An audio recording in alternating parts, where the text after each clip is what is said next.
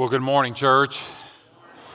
It's good to be with you today. If you're visiting with us, my name is Mark, and I'm one of the pastors here, and it's my privilege to fill this pulpit on most Sundays. I take a Sunday off every now and then, but it's great to be here today. If you are visiting with us, we have a gift for you. I've written 3 devotionals, and we'd love for you to take one of those. They're back here as you exit by this door, I believe. The 4th one will be here next week, and we just want you to receive this gift as our gift to you. Appreciate you being here and hope that you will return. We're finishing up a sermon series that we've been in now for 10 or 11 weeks called Walking in Truth. Our tag verse has been 3 John 4 that says, "I have no greater joy than to know that my children walk in truth."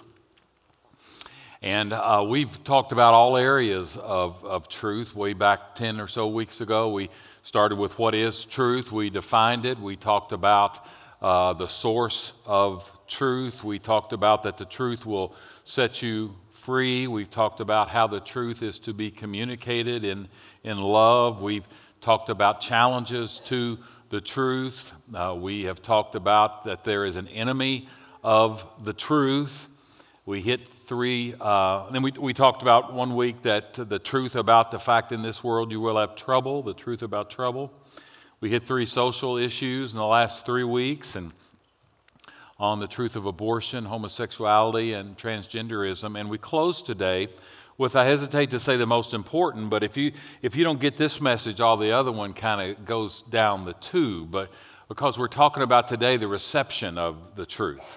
Truth must be received. You can hear truth, you can read truth, but if you don't receive it into your life, it will personally do you no good whatsoever. All of you parents know that at times you told truth to your children, but they did not receive it. And it didn't do them any good. They had to go out and prove to themselves that what you said was true. And truth must be received. And so the reception of the truth is what we close with today. I could have picked a lot of verses to launch from, but I chose Paul's writing in 1 Thessalonians as Paul writes to the church that was meeting at Thessalonica in 1 Thessalonians chapter 2, verse 13. Paul writes these words, "We also thank God continually because when you received the word of God, which you heard from us, you accepted it not as a human word, but as it actually is, the word of God, which is indeed at work in you who believe." Now, if we can go back one slide, one of the reasons that I've been able to preach now for 28 years is because preaching is not very hard. It's just laid out for you in God's word, and here it is laid out for us. Paul thanks these people because they received the word of God. Well, Paul, what does it mean to receive God's word? Well, it means you have heard it from us. You accepted it, not as a word from a human, but as word of God, which it actually is, which is indeed in work in you and you believed it as well, which is the last verse there. And so we get all messed up in preaching when we try to invent things ourselves. Our only job is to be able to preach God's word. And it says at the very start of this passage that I'm congratulating, I'm thankful because you received the word that you heard. That you heard. The truth must be communicated. It's got to be communicated in some way. The truth is not to be kept under a rug. The truth has to be proclaimed in some way. The truth has to be written in some way. The truth somehow has to get out in some way. Paul is writing to his young mentee in the faith, Timothy, and he says, "Young Timothy," he says, "preach the word." He says, "Preach the word." When I was ordained into the Church of the Nazarene back in the late 90s, the general superintendent, Jerry Porter, laid his hands on me, and some of the words that he said were, "Preach the word." Take your authority with the word of God. Paul writes to preach the word, Timothy, in season and out of season. Now, what does that mean? Well, literally, the Greek words means when it's convenient and when it's not convenient.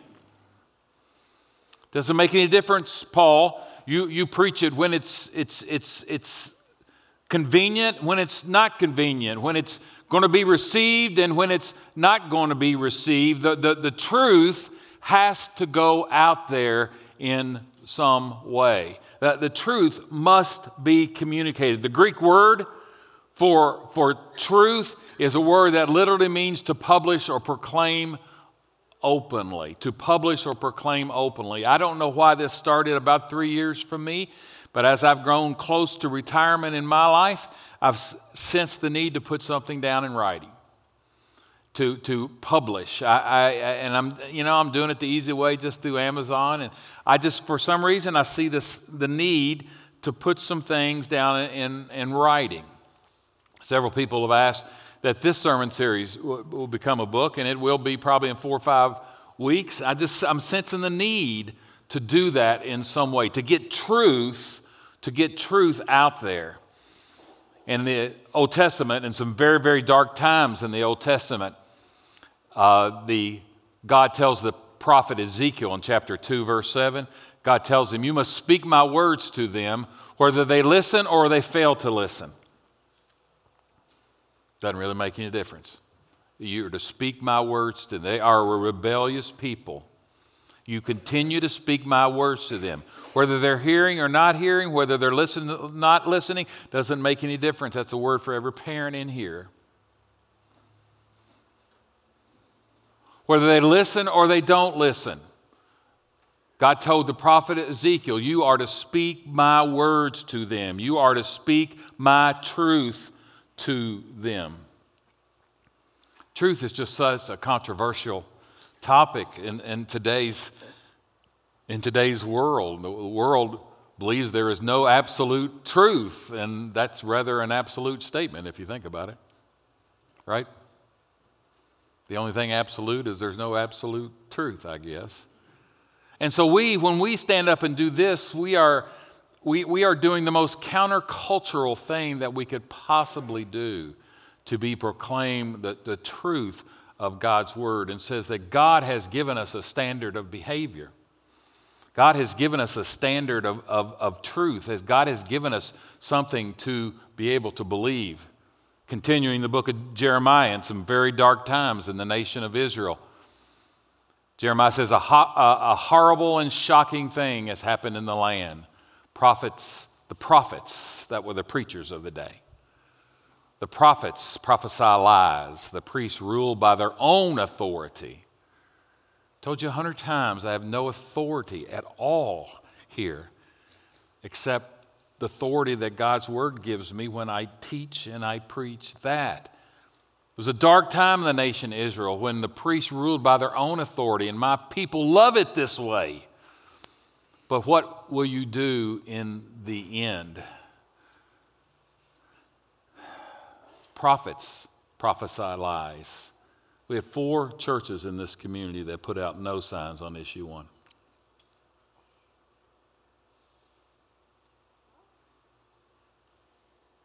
4. It's not a political issue. It's not a political issue. 4. Well, I have people come up to me, and especially these last 3 weeks as I preached on abortion, transgenderism, and homosexuality, and said, "Thank you. Thank you." Why do they sense the need to thank me? Why do they sense the need to say thank you for having the courage? Why? It's saddening that they do, to be quite honest with you. Because you know why they do? Because it's not heard out there anywhere. And so when it's heard, they feel like they got to thank the preacher. That's really sad, to be quite honest with you, when you have to thank the preacher for preaching truth. The prophets, they prophesy lies. The Word of God, the truth, must be communicated. It must be proclaimed. It must be written. It must be read in whatever ways that it can be communicated.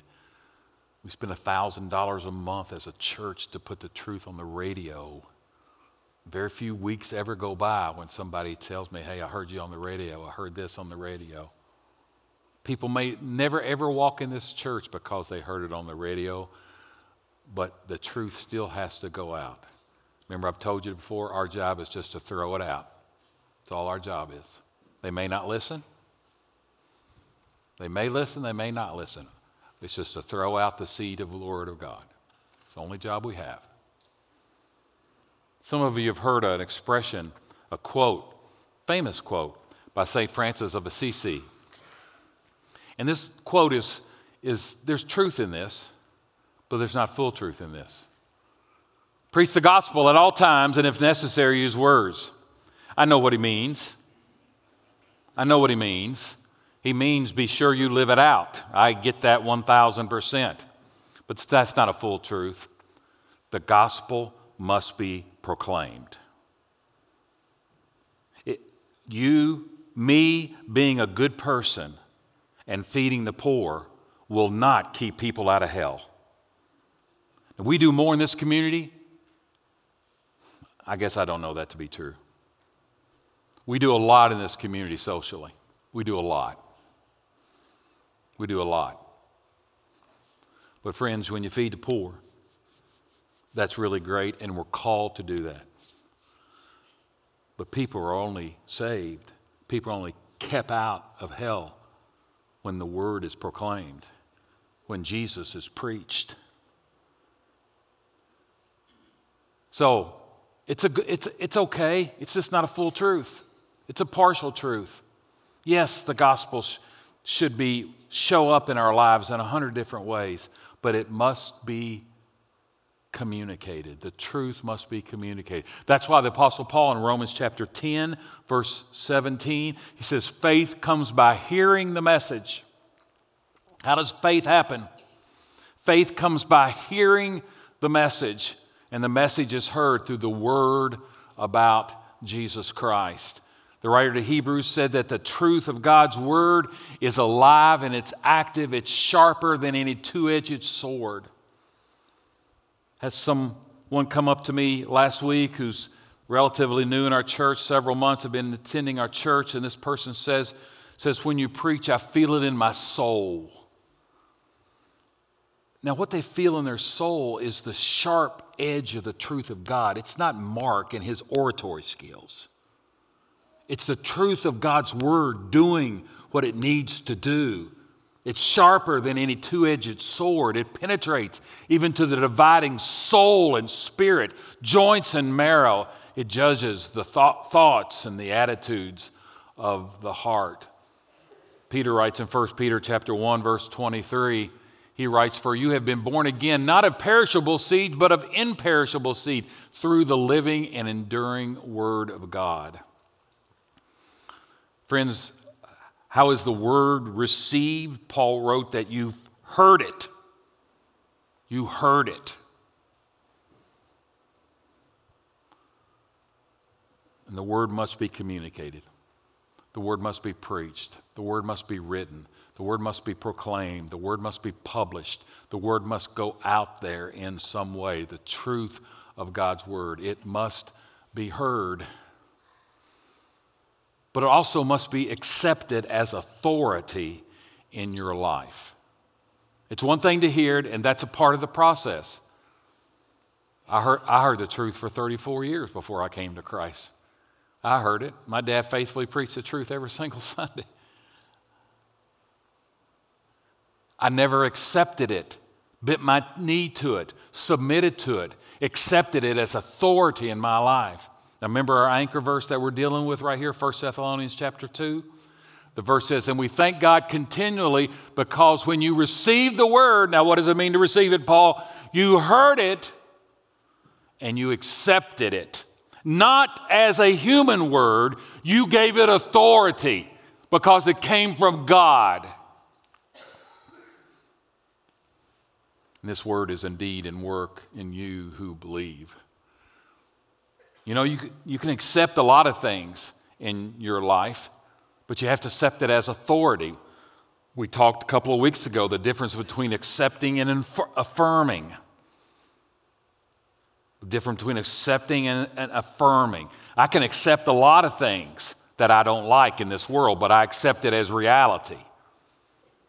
I can accept it that Michigan's going to be the number 1 seed today. I can accept that as truth. I'm not doing flip-flops about it. I can accept it as truth. My boys can come home with 2 girls that Sue and I don't approve of. They may marry those 2 girls that Sue and I don't approve of. We can accept them without being excited about them. Accepting as true and as reality is a part of this process. And somewhere along the line, you have to accept that God's Word has authority. What has authority in your life? For most people in this world, you know what authority is? Themselves, their own opinion. When you ask people why they believe, ask somebody, oh, do you think murder is wrong? And they'll say yes. And you say, why? Well, everybody knows. Well, why? Well, just it's common sense. Why?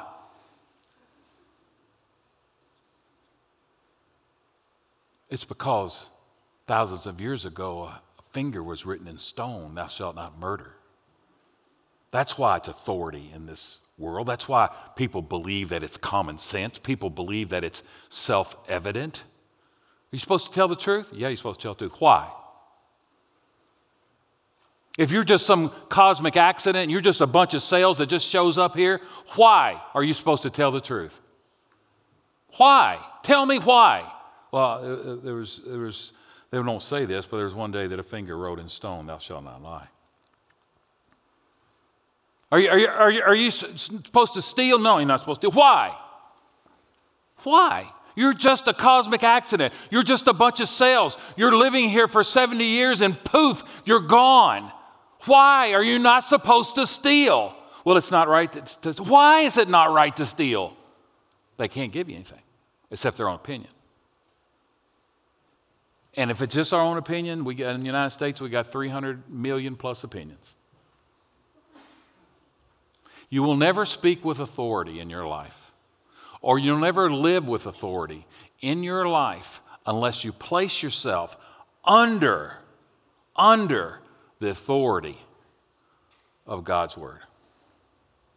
You will never speak with authority or live with authority in your life until you give God's Word heavy weight in your life. What do you give weight to in your life? Paul said, hey, you received this word, you heard it, and then you accepted it. Not as the word from Mark, but as it is, the word from God. I don't like to read to you, but in 1949, when Billy Graham, and those of you that are maybe really young and don't know that name, he was probably the most foremost American evangelist that we've ever had. And in 1949, he wrote this. Well, looking back on 1949, he wrote this. In 1949, I was having a great many doubts concerning the Bible. Like hundreds of other young seminary students, I was waging the intellectual battle of my life. Be careful what college may do to your kids. I'm not putting down college at all. I got my boy one, it cost him $40,000 a year to get him there, okay? I'm not putting down college. But they're going to hear ideas that they've never heard before from people they respect. And there's going to be peer pressure like they've never had before to believe a certain thing. So he said he was waging the intellectual battle of his life in seminary. The outcome could certainly affect my future ministry. In August of that year, I'd been invited to Forest Home, a Presbyterian conference center, high in the mountains outside of Los Angeles. I remember walking down a trail, tramping into the woods, and almost wrestling with God. Finally, in desperation, I surrendered my will to the living God revealed in Scripture. I knelt before an open Bible and said, and I have this part of it behind you, Lord, many things in this book I do not understand, but thou hast said, the just shall live by faith. All I have received from thee I have taken by faith. Here and now by faith I accept the Bible as thy word. I take it all. I take it without reservation. Where there are things I cannot understand, I will reserve judgment until I receive more light. That's an old word for knowledge. If this pleases thee, give me authority as I proclaim thy word. And through that authority, convict me of sin and turn sinners to the Savior. Then he continues to write, within 6 weeks, we started our Los Angeles crusade. It was here I discovered the secret that changed my ministry. I stopped trying to prove that the Bible was true. I had settled that in my own mind. And this faith that I had was suddenly conveyed to the hearers. I felt as though I was merely a voice through which the Holy Spirit was speaking. Listen, he said, authority created faith in him. The authority of God's word created faith. And then faith generated a response from the people. And hundreds of people were impelled to come to Christ. A crusade scheduled for 3 weeks lengthened into 8 weeks, with hundreds of thousands of people in attendance. The people were not coming to hear great oratory, nor were they interested merely in my ideas. I found they were desperately hungry to hear what God had said through his holy word. Can I tell you something that all preachers know, and that Billy Graham would be the first to agree with? Billy Graham was an average preacher as far as communication skills, oratory skills, his ability to expound the Word of God. But he took it as God's Word and preached it and said, the Bible says over and over, and God honored him for it. There comes a time in the life that you have to, this word that you hear, you have to accept it as authority in your life. It's part of what it means to receive God's word. Psalm 19:7 says, the law of the Lord is perfect, refreshing the soul. The statutes of the Lord trustworthy, making wise the simple. Jesus said in Matthew chapter 24, verse 35, heaven and earth will pass away, but my words will never pass away. Ray Pritchard is a retired preacher that I like to read from, and he said this comment, if the Bible comes from man, we are entitled to sit in judgment on it. If the Bible comes from God, we must bow in submission to it. Do you know how many things in this word I do not understand? We were at men's Bible study the other night, and somebody asked me, what's it mean? What's the blasphemy of the Holy Spirit? I said, well, I don't know. And he looked at me like, do you think that me, a finite man, can totally grasp the infinite? I bring 10 PhDs up here and we won't agree on what the blasphemy of the Holy Spirit is.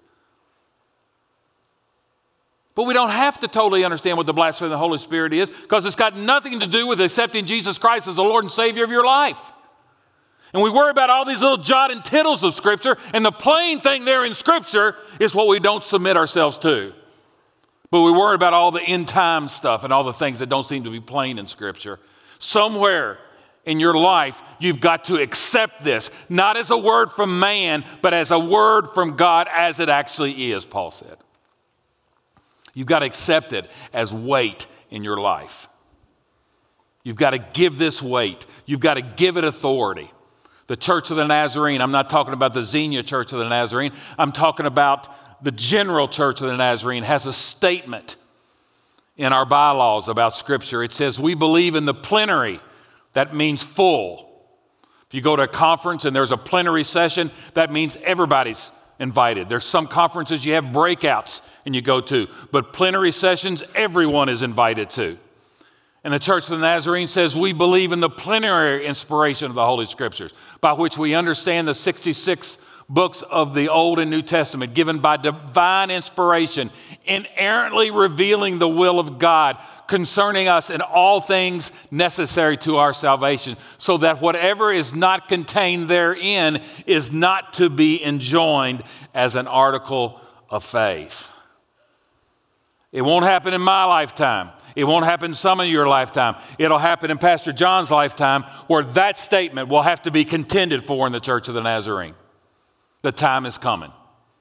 There's already little inklings of it, where you will have to contend for the truth of that statement. It won't be in my lifetime. But before Pastor John would finish his ministry, there's going to be decisions on whether the Church of the Nazarene believes this is God's word or not, because there's already inroads. Somewhere along the line, you've got to decide what is authority in your life. Paul said, you all received the word of God. You heard it and you accepted it. Not as from men, but as it truly is from God. I'm thankful. Think about it, friends. I'm thankful I don't understand everything in here. If I understood everything in here, this would prove that this was a man-made book. But since this is a God, Holy Spirit, divinely inspired book, how much I have to be an egotist to think I can understand the mind of God. And there are some things that I'll never be able to grasp.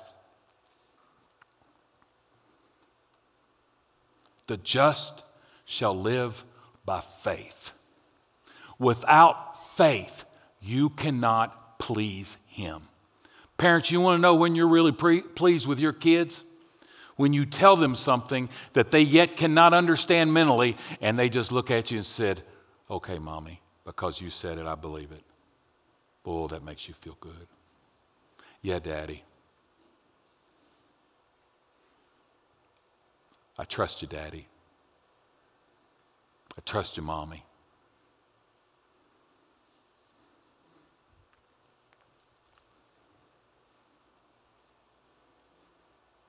I also want you to know that not only must the truth be communicated, and it's got to be accepted as the authority in God's Word. Our text says, our Scripture says, not Mark, it's our Scripture that says it. Apostle Paul wrote these words 2,000 years ago, and he was inspired by God, led along by the Holy Spirit. And the text says truth must be believed. Must be believed. Our verse again, Paul's congratulating these folks that met at this church in Thessalonica. And he says, I'm just so grateful you received God's word, which you heard, which you accepted. Not from a man, but actually is from God, which is indeed at work in you who believe. Who believe. One of the great theological conundrums of all time is, what in the world does it mean to believe? What in the world does it mean to believe? I believed a long time before I was ever saved. Believed in my head. Told you the story a lot of times. I believed in my head, but I didn't want to submit myself to the truth of God's word. I didn't want to bring my life into a line to God's word. I've told you the story of the couple that came witnessing to my apartment, and they laid the gospel out for me, and I looked at them, and I hope I was kind, but I said, ma'am, I believe everything you said. I just will not submit my life to it right now.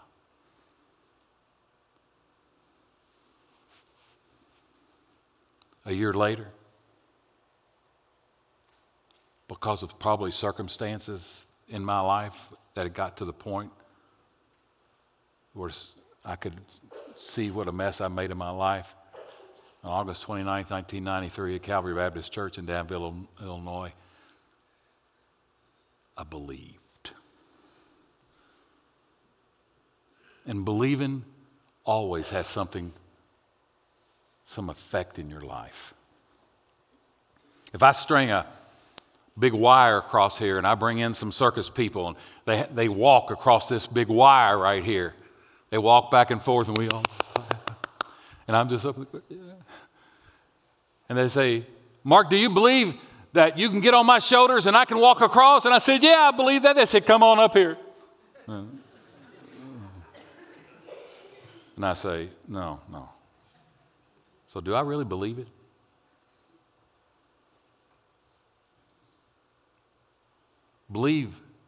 Believing has to show up in your life in small and large ways. One of the ways you know you're believing, listen, one of the ways you know you're believing is when you face opposition. Because, listen to me, the truth divides. Truth does not unite. Come on, friends. Truth always divides. This is true, this is false. There's a division there. Truth always divides. I was a math teacher for 8 years. Math teachers are all about truth because 2 plus 2 is 4. It's not 5. It's not subjective. You don't take a little essay and you try to convince me why 2 plus 2 is 5. It's either right or it's wrong. And their how much right they got on their test was a dividing line between whether they got an A or whether they got an F. Truth divides. And you know this. You know this. Because at Thanksgiving and Christmas, there's stuff you won't talk about. Because it'll bring up division and opposition at the Thanksgiving table and Christmas table. I'm not telling you, I'm not laying a guilt wrap on anybody. I'm right there with you. There's stuff that we keep quiet about. Why? Because it'll bring up opposition. We know that the truth will bring some people that are for it and some people that are against it. And I put myself in the same category, we as human beings don't like that conflict. So we shut up and say, well, we don't talk about politics or religion here.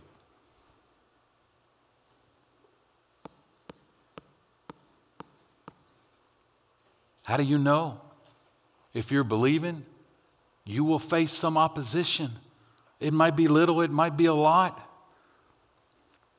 I remember it's probably 20 years ago, and I was doing some part-time work for a secular organization, going around the country speaking for them in a secular way. And I was sitting with a bunch of people one time at a meeting, and I mentioned that something about the Bible. The Bible said this, the Bible said this, and this girl didn't see her, but she was sitting right here across the table from me right there, and I saw her roll her eyes. Now, that's a little bit of opposition. That's not a lot. I'm not persecuted. That's not what I'm saying.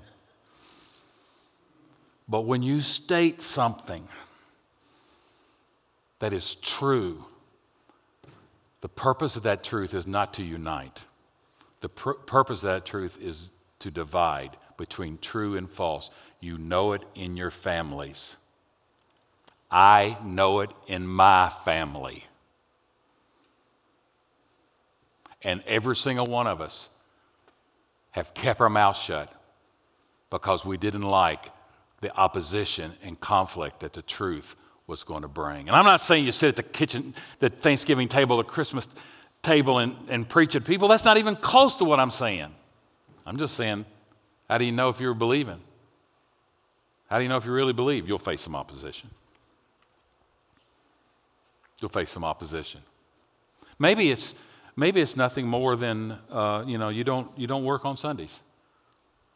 And nobody's really going to persecute you too bad. People will kind of laugh at you maybe and say you're a holy roller and tell you to loosen up and all that kind of stuff. Or maybe you don't let your kids go to this kind of movie or that kind of movie or da-da-da-da-da-da, and you'll get some opposition from other parents.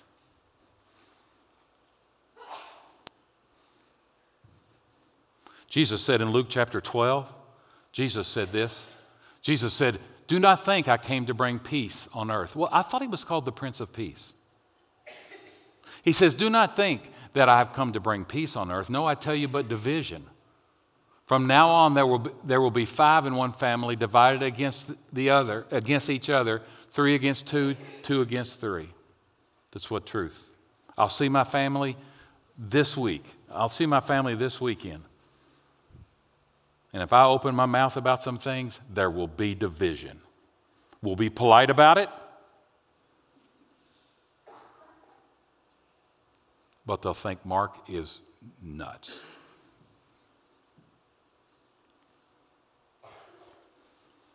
Jesus said again in Matthew chapter 10, do not suppose that I've come to bring peace to the earth. I did not come to bring peace, but a sword. What did it say in the Hebrews verse I read earlier? It's sharper than any two-edged sword. What's a sword do? It divides. What's a truth do? It divides. When Jesus says, I am the way, the truth, and the life, and no one comes to the Father except through me, that is not a verse of unity. That is a verse of division.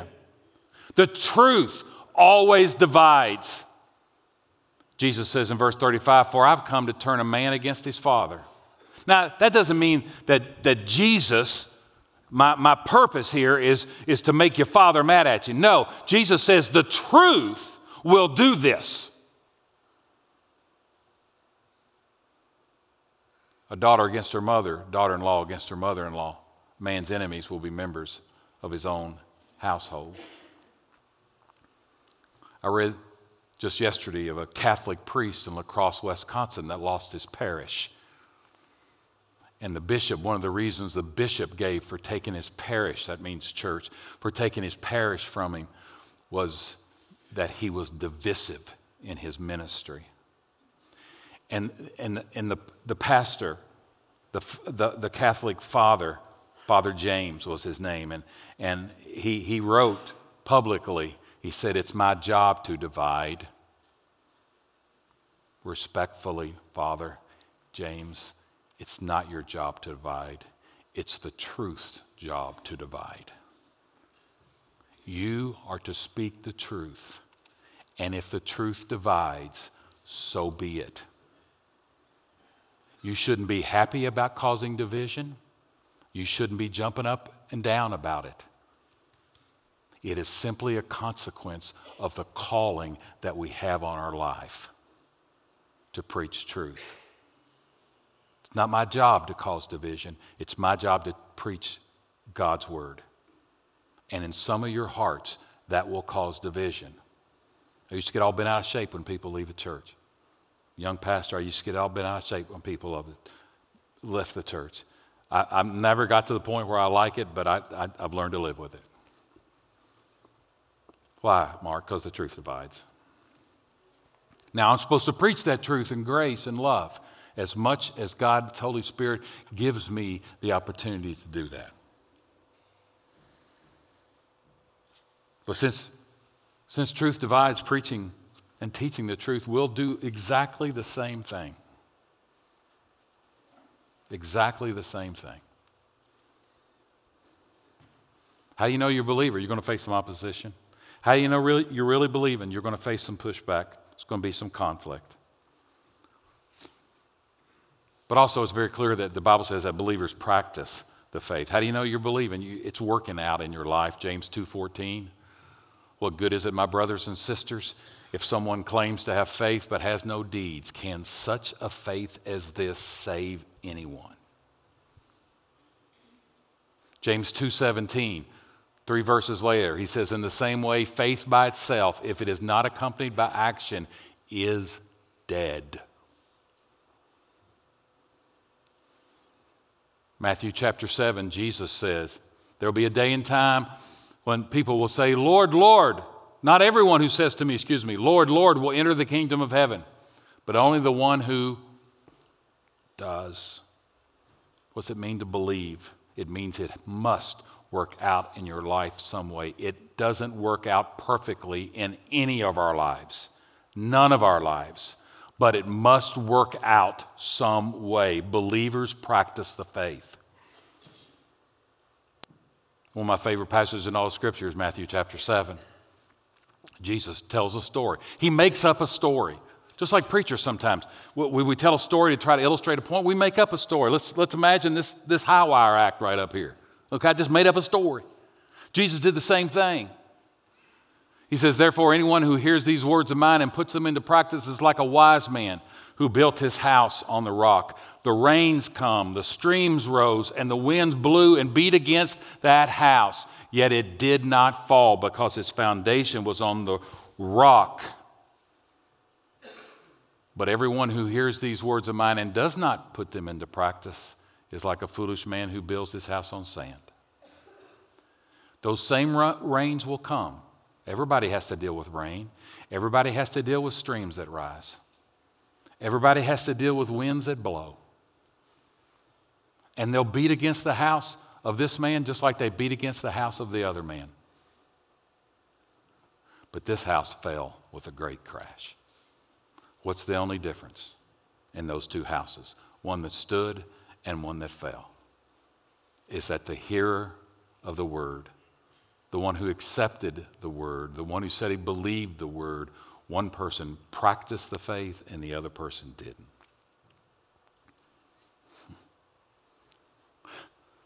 It's got to work out in your life. And I'm not the judge, and you're not the judge for anybody else to say how much it's got to work out in your life. Nowhere in the Bible are we perfect people that reach a level of sinlessness in our life. No. But you cannot read this word without saying that this belief, this mental belief, has to work out in your life in some way. All right, let me go back to our verse one more time and I'm done. Paul said in 1 Thessalonians 2:13 that he was so thankful for these people because they received the word of God. What does that mean, Paul? Well, it means they heard it. It means they accepted it as authority in their life. And then the last part of that verse says, which is indeed in work in you who believe. I finished this message on Friday and sent it to Cheryl for her to put up there. But just this morning, this is how alive God's word is. Just this morning, I saw something else. So you got to sit here about 3 more minutes, okay? The verse said, this word works in you, is alive in you for those who believe. What does it mean to receive? You know that this truth is working in your life. You can put a gun to my head and I will not recant. Go ahead and pull the trigger. Something happened to me on August 29th, 1993. My life is not the same. I'm a different person. And it's not just because I grit my teeth and I'm trying harder. The word is at work in my life. It's not an overnight work that I'll encourage every parent in this room. It's not an overnight thing. But the word, if you're believing, the word is at work in your life some way. And you know it. I am not the same person I used to be. Glory to God, not glory to Mark trying so hard to be a Christian. And if you are believing, you'll see that truth doing a work in your life. You may not understand it. You may not attribute it to the truth of God's word, but you see yourself changing. That's God using his truth to work in your life for those who believe. We can got all the truth in the world, and if we don't receive it, it goes for naught. It goes for naught. And what does it mean to receive it? It means you got to hear it communicated somehow. It means you've got to accept it as authority. It means you have to believe, and that means it's got to work out somewhere in your life. And you've got to see this truth working in you, changing you.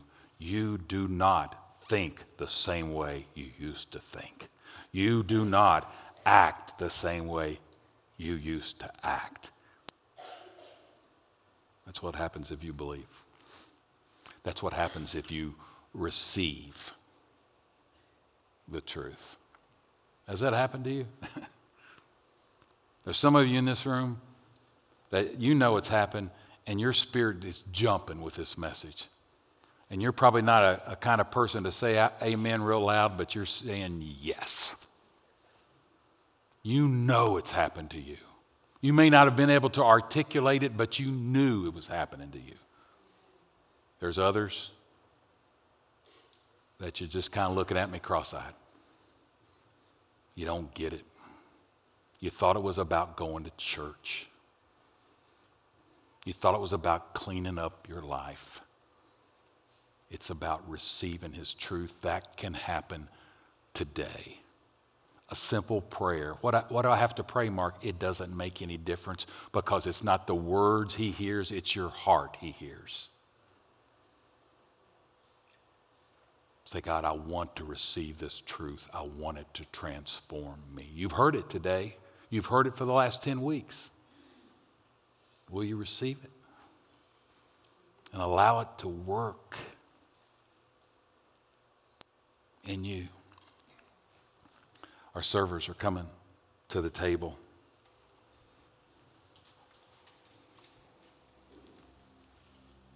This truth, there's a lot to the truth of God's word, but when it all comes down to it, when push comes to shove, it's all about Jesus.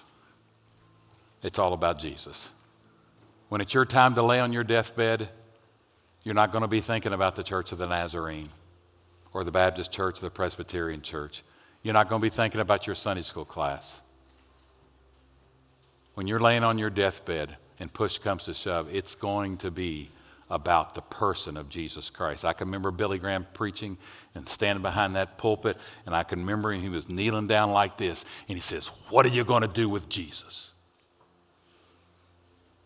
What are you going to do with Jesus? What are you going to do with Jesus?" And that's why every single message here ends with communion. It ends with a memory of what Jesus did on the cross, which is the only thing that saves us and changes us. We used to sing that there is power in the blood of Jesus. Do you know that? Has it happened to you? It can happen in this instant. I quote August 29th, 1993 is my day. December 3rd, 2023 could be yours. Could be yours. And 30 years from now, you're talking about December 3rd, 2023. Something happened that day. Father, do your work in people's hearts right now. Help us as we continue to worship at the communion table and at these altars and in the pews. May we be obedient to your promptings at this time. In Jesus' name, amen and amen.